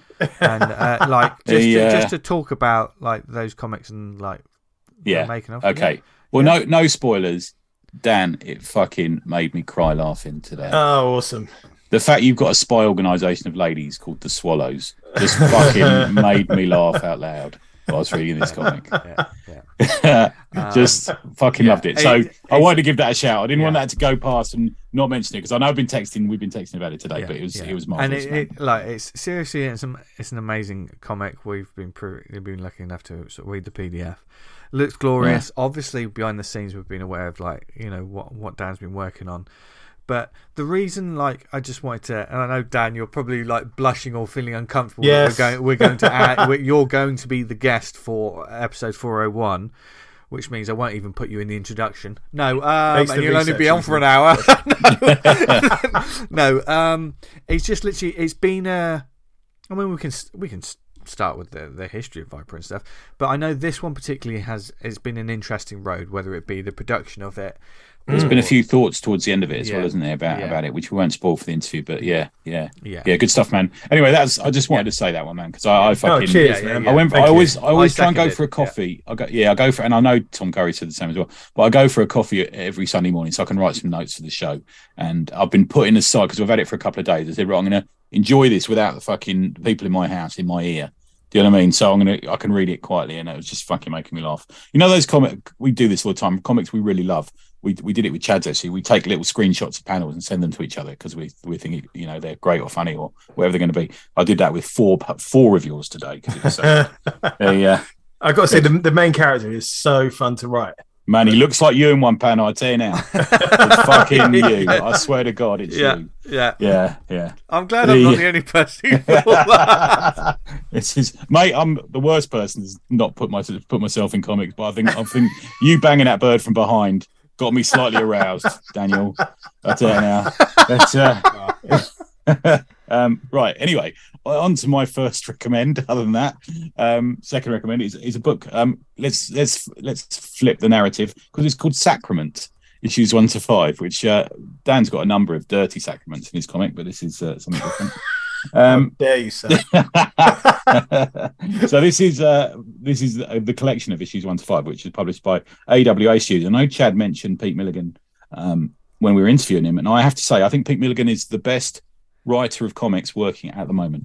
I think that genuinely thing in mainstream comics, and he jumps from all different companies, but he never seems to find a home at Marvel or DC, and I think they're afraid of how good he is. I genuinely do think that. And this is another one of his just brilliant ideas carried off. Art by Marcello Fruzin, letters by Sal Cipriani, published by AWA. The story is it's 2099 and mankind has spread across the universe. And there's big sort of industrial colonies on planets, that are mining and this a bit like Outland. You know that movie Outland? Yes, there's all these different sort of industrial looking, gritty, grotty, just you wouldn't want to live there. The air's full of smoke and disgusting, and the man is trying to survive in these hostile environments.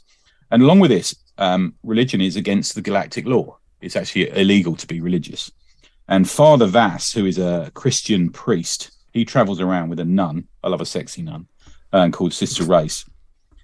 I do, and because there's not that many, are there? Let's face it. You've ever seen a real nun? And they're secretly sort of smuggled in and out of towns and areas to give communion and say mass. And one of the first tasks you see them carry out is Vass is called to this place because there's a possessed girl in there.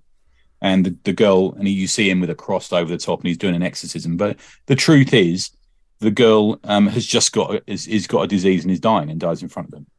And everyone thinks, the devil took her and you tried your best, father, and all this sort of thing. But secretly, what is happening to him is he's lost his faith, and he's addicted to rather than having communion, the communion bread they give out, they have something called a transubstantiation device, and it holds it over your head, and it's almost like a mood thing. It sort of calms you down.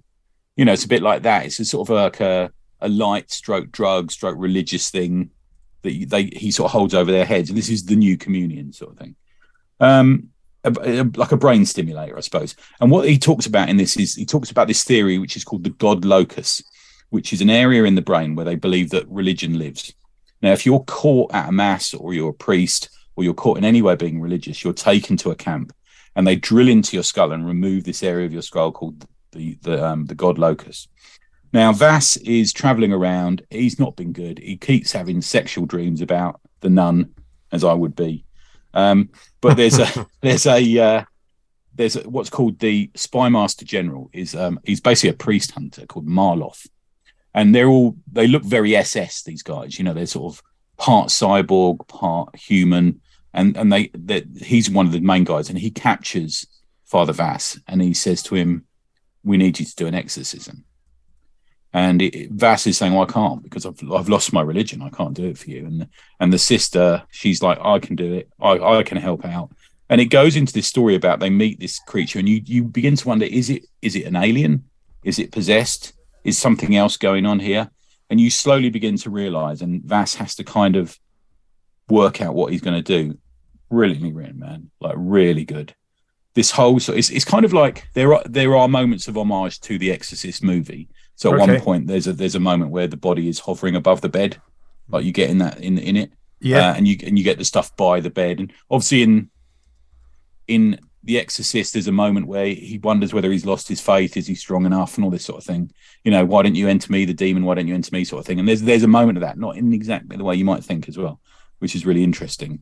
And he plays with the characters so well, but it mixes up the exorcism with this whole sort of scientific theory about the God locus being in the brain and this sort of thing. And I really loved that combination of science fiction and religion. Back to June again, Dan. But I really find it interesting, and making it, having been a sort of Catholic boarding school boy, making it almost like a Christian Catholicism type thing. It gives a real metatextual questions that you begin to ask as it goes on. The art's good. Fruiton is good, very readable. They didn't go mad. You could see they could easily go madly gothic. They could go full on Hellboy or something like that with it. They hold back a bit of it. All the priests look quite cool. There's a slight twist on a priest's. It's not a uniform, is it? It's not a costume, whatever you call it. But it's very readable and very visually iconic as a Christian priest and stuff. But it's what I like about this sort of story is it's as much about the people as it is about the environment, and I think that's important with stories like this.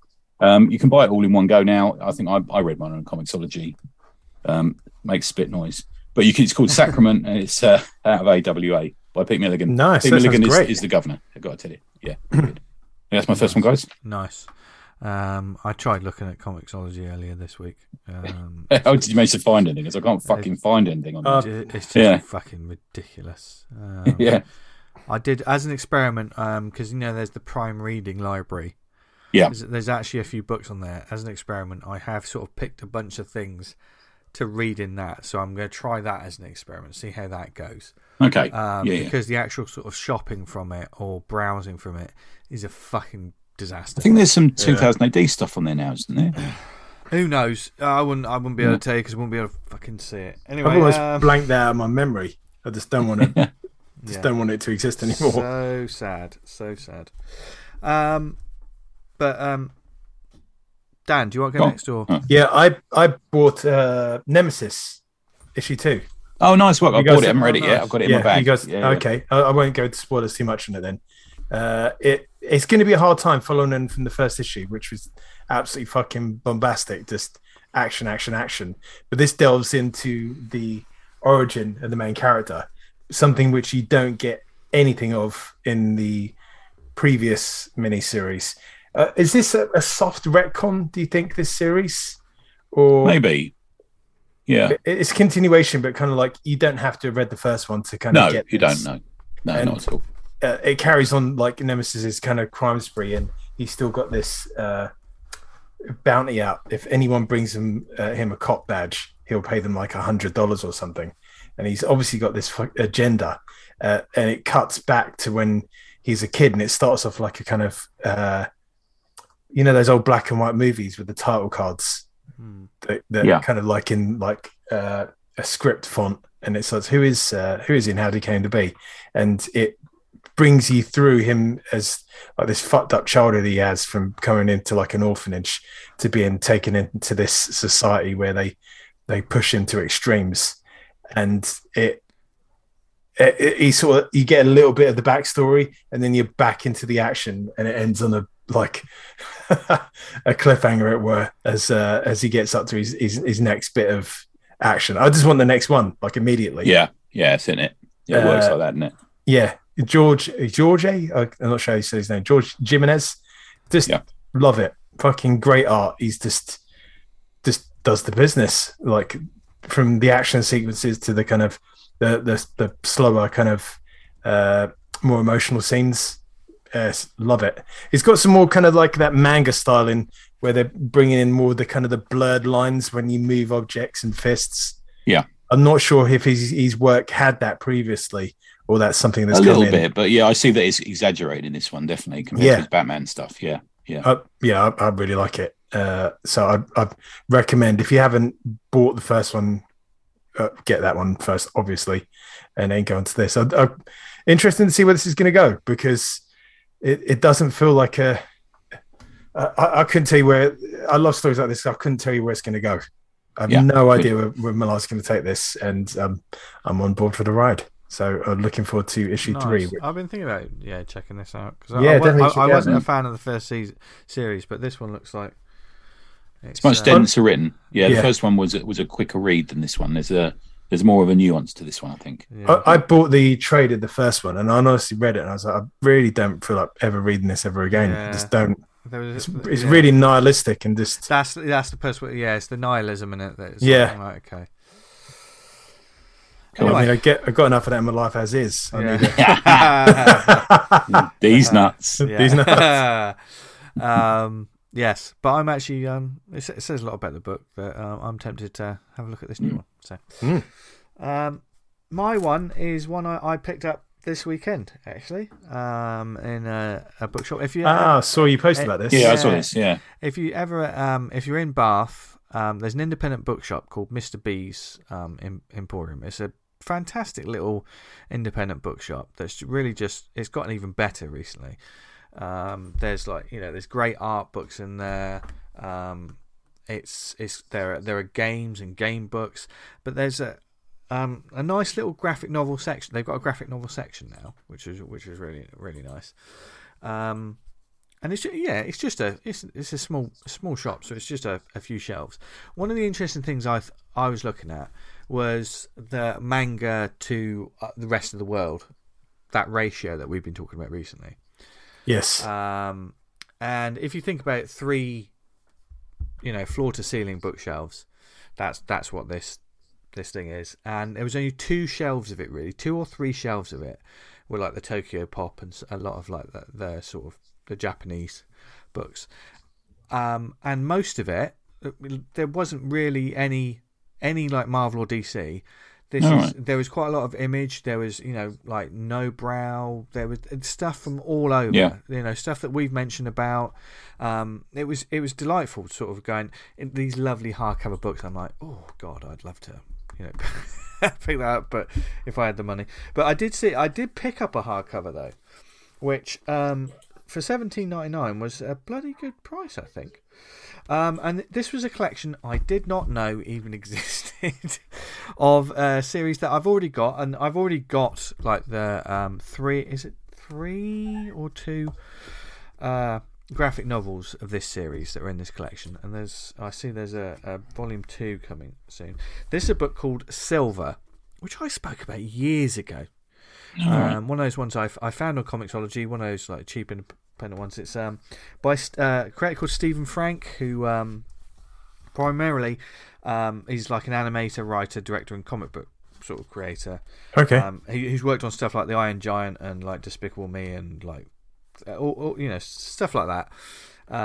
But he created this story, which is like an pulp action roller coaster set in a supernatural world. This is Silver of Treasures and Thieves, Book 1. The second volume has a different title, but to basically I thought because I picked this up, I thought it was a joy to read something that I hadn't read for a couple of years, because I got the trades, because it's an American creator, small press / indie creator.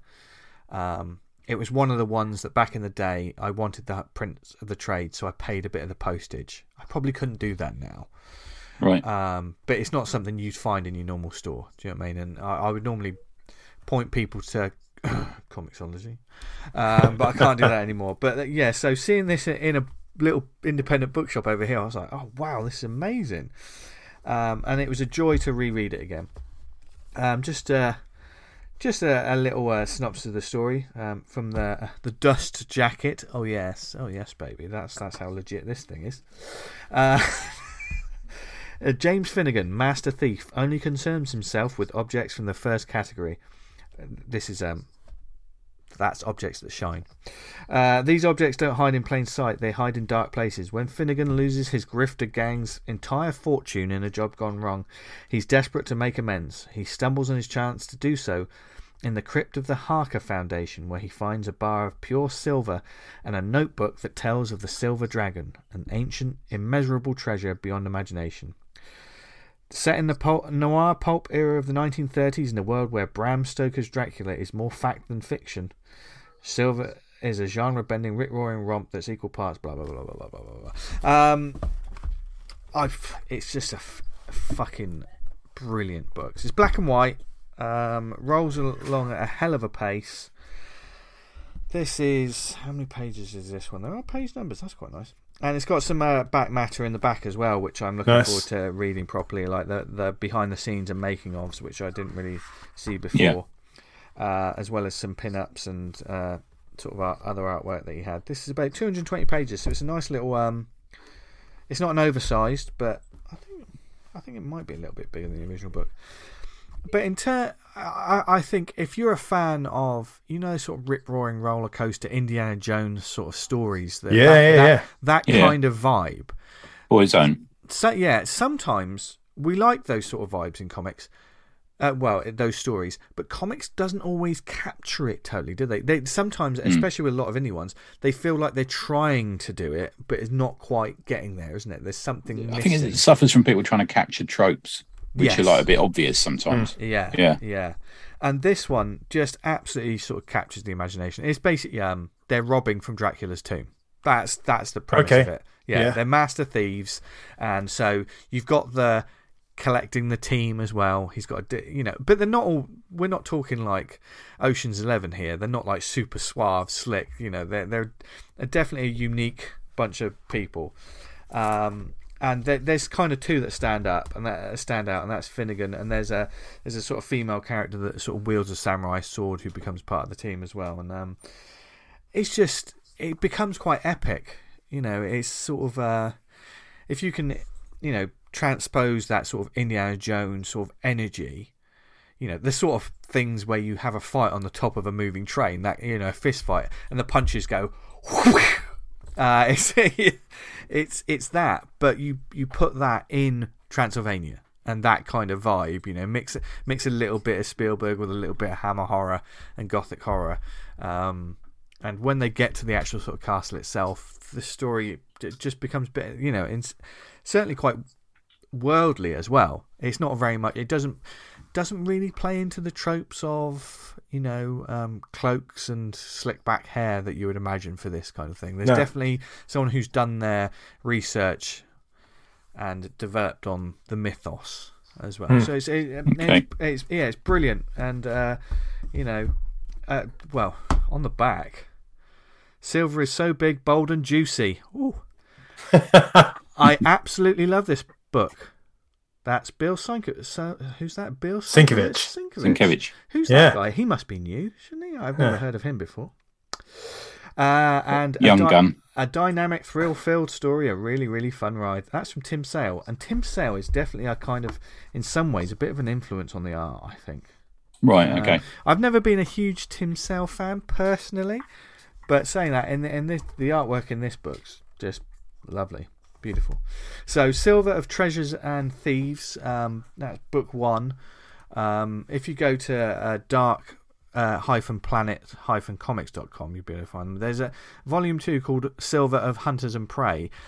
I'm very interested in this one because the first book is kind of where I stopped reading purely because I couldn't find it on Comixology anymore, and then I couldn't afford to get the other ones. Whereas if they're readily available now, I think it's 2 books as well. The second book finishes the story, so I'm kind of hoping that this will also turn up. I don't. If ask your independent bookshop or comic dealer or whatever. There's also AbramsComicArts.com. They do it there, do they? Yeah, at Abrams Books. That's who have published this hardcover. So, yeah, all lovely. right. Yeah, lovely. So, Silver, a nice sort of revisit of a recommendation, and well worth your time. So nice. That's mine. Cool. Tony.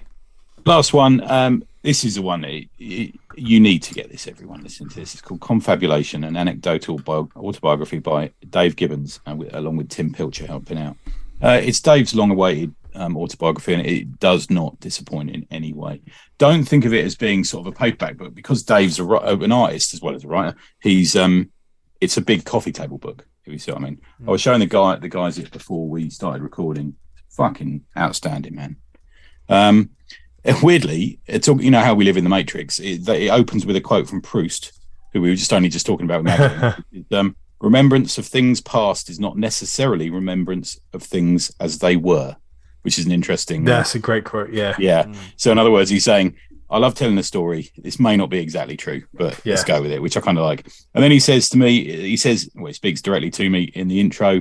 He says, I'm a comic book guy through and through.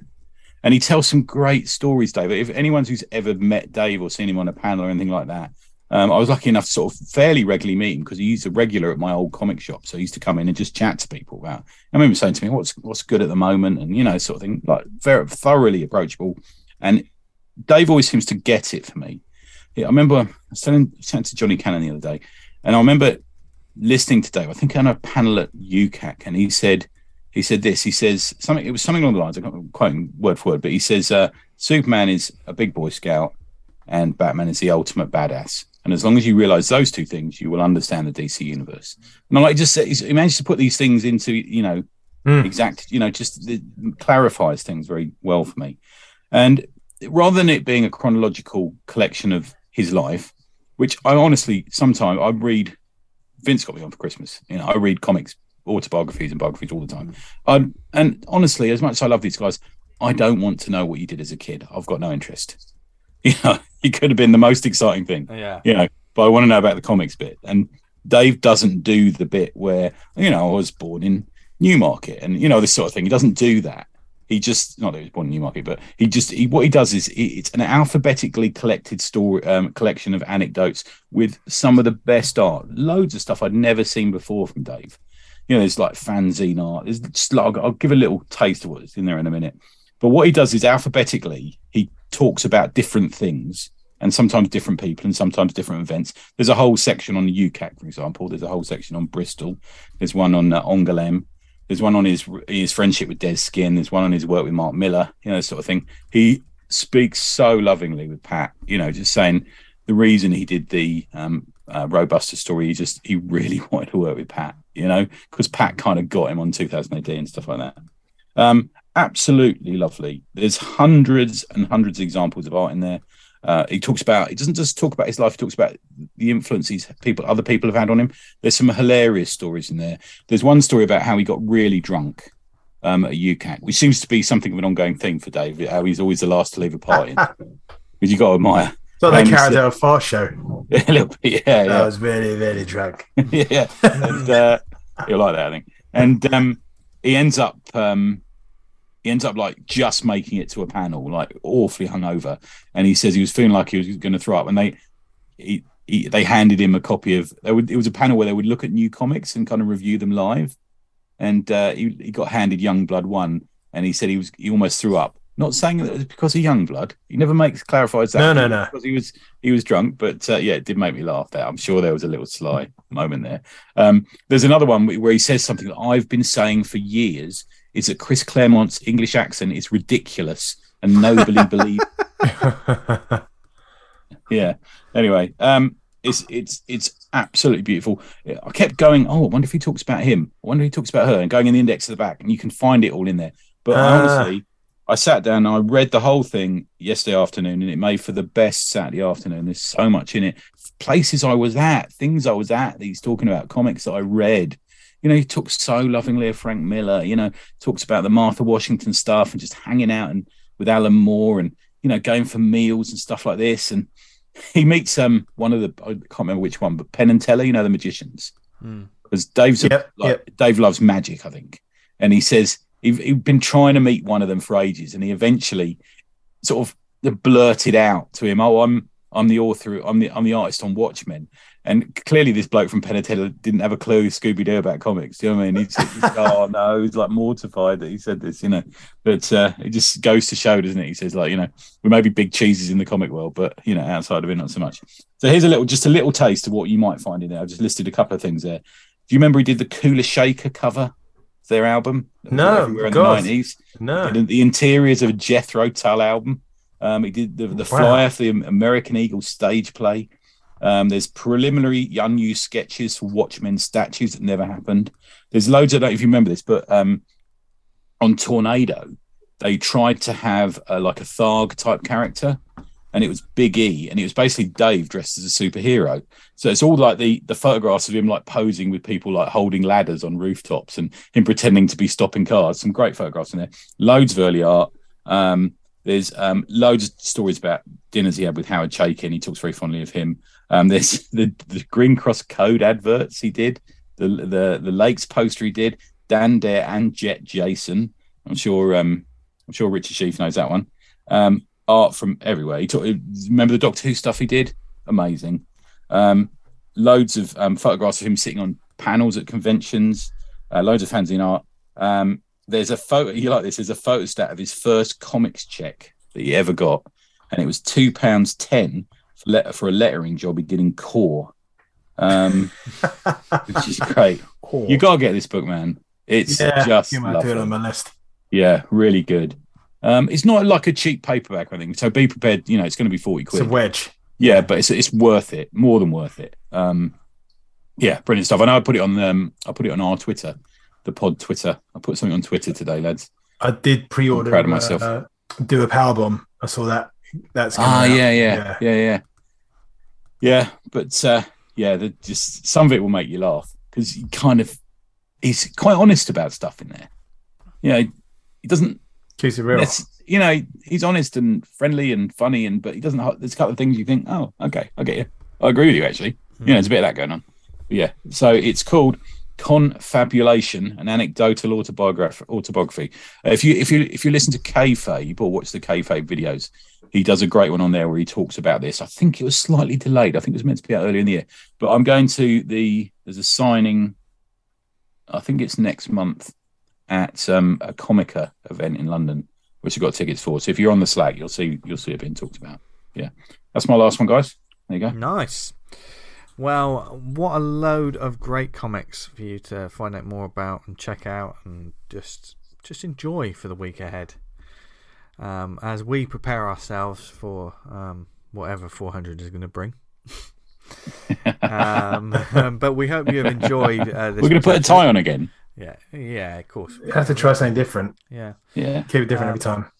Yes, but naked. Thank you very much for listening. That's no different from now. We hope you enjoyed this week's episode. I'm just heading on. Keep going, I'm Vince. just ignoring them. Yes, we hope you enjoyed this week's episode, and why wouldn't you? Because it was Chad was great, and all the comic talk is great anyway. And if there's anything you want us to talk about on a future episode, or if you've got any comics you want us to check out, any comics events, charity drives, etc., whatever it is, there's several different ways you can get in touch with us. You can email us, awesomecomicspod@gmail.com. Follow us on social media @theawesomepod. We have the Slack channel. Get in touch with us on any of our formats to find out how to join that, because there's a wonderful community of people on there. I'll just put it on the Twitter, actually. It's on the Twitter as of today. If you're listening to this fairly new, so you should be able to find it quite quickly. Yeah. So you can join a wonderful community of people, very respectful, just want to talk about comics. It's great. There's art threads, etc. And thank you for listening this episode and this podcast, whether it be on the website awesomecomics.podbean.com.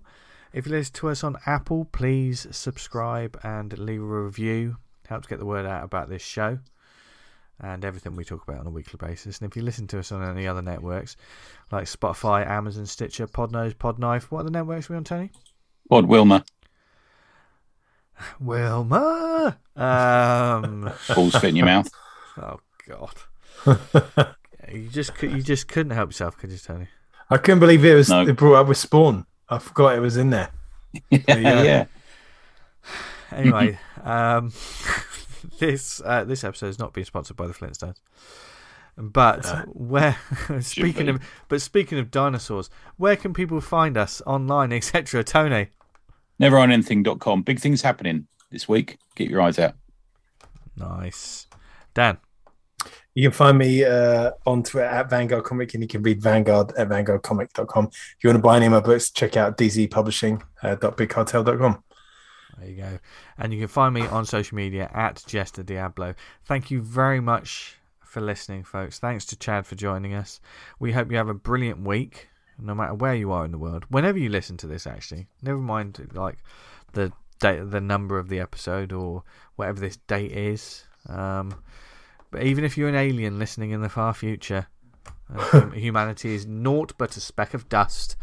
We hope you're doing well, and we love you very much. Don't we, Dan? Well, not the alien species that is living. Well, I love them. Don't be horrible. I love those aliens. Yeah, look, mate, we're dead and gone. Do you know what I mean? Yeah. We're gone, you know. But they could be like, this could be a time capsule of what civilization was like. My hate burns brightly from beyond the grave. Wow, this has been a real turnaround this week. I didn't expect this. Tony confessing his love for aliens, and Dan basically xenophobic. No time for him. I'm kept happy by that thing in Cocoon where they're really old, but they keep getting boners that a cat can't scratch.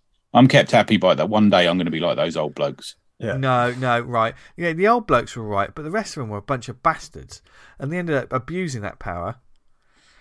Boning power. I'd abuse it. That's what people do. Yeah, but remember when they're dive bombing in that swimming pool, aren't they? And that poor old alien. It's a very sad scene.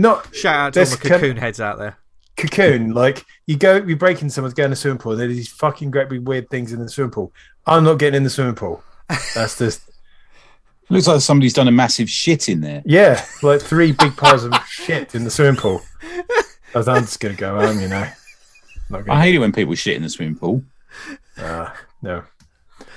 Well, yeah, I did take my son into one once. He was literally just dipping our toes in the water, and the baby then shat in it, so we all had to get out. I've only ever had to do it once. Yeah. So, I can remember hearing an anecdote of Steve Merchant, like he needed to go to the toilet in the sea, so he went in, and he was going to go to business, and the sea pulled out, and he's shrunk around his ankle. I'll tell you what, 399 weeks of this highbrow content. Not enough, is it? Yeah.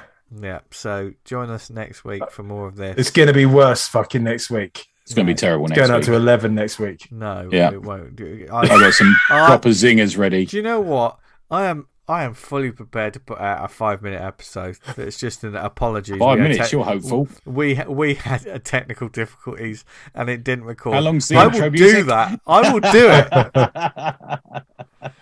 I will do it. Anyway. Write that disclaimer now. See you next week. Yes. See ya. Hang on.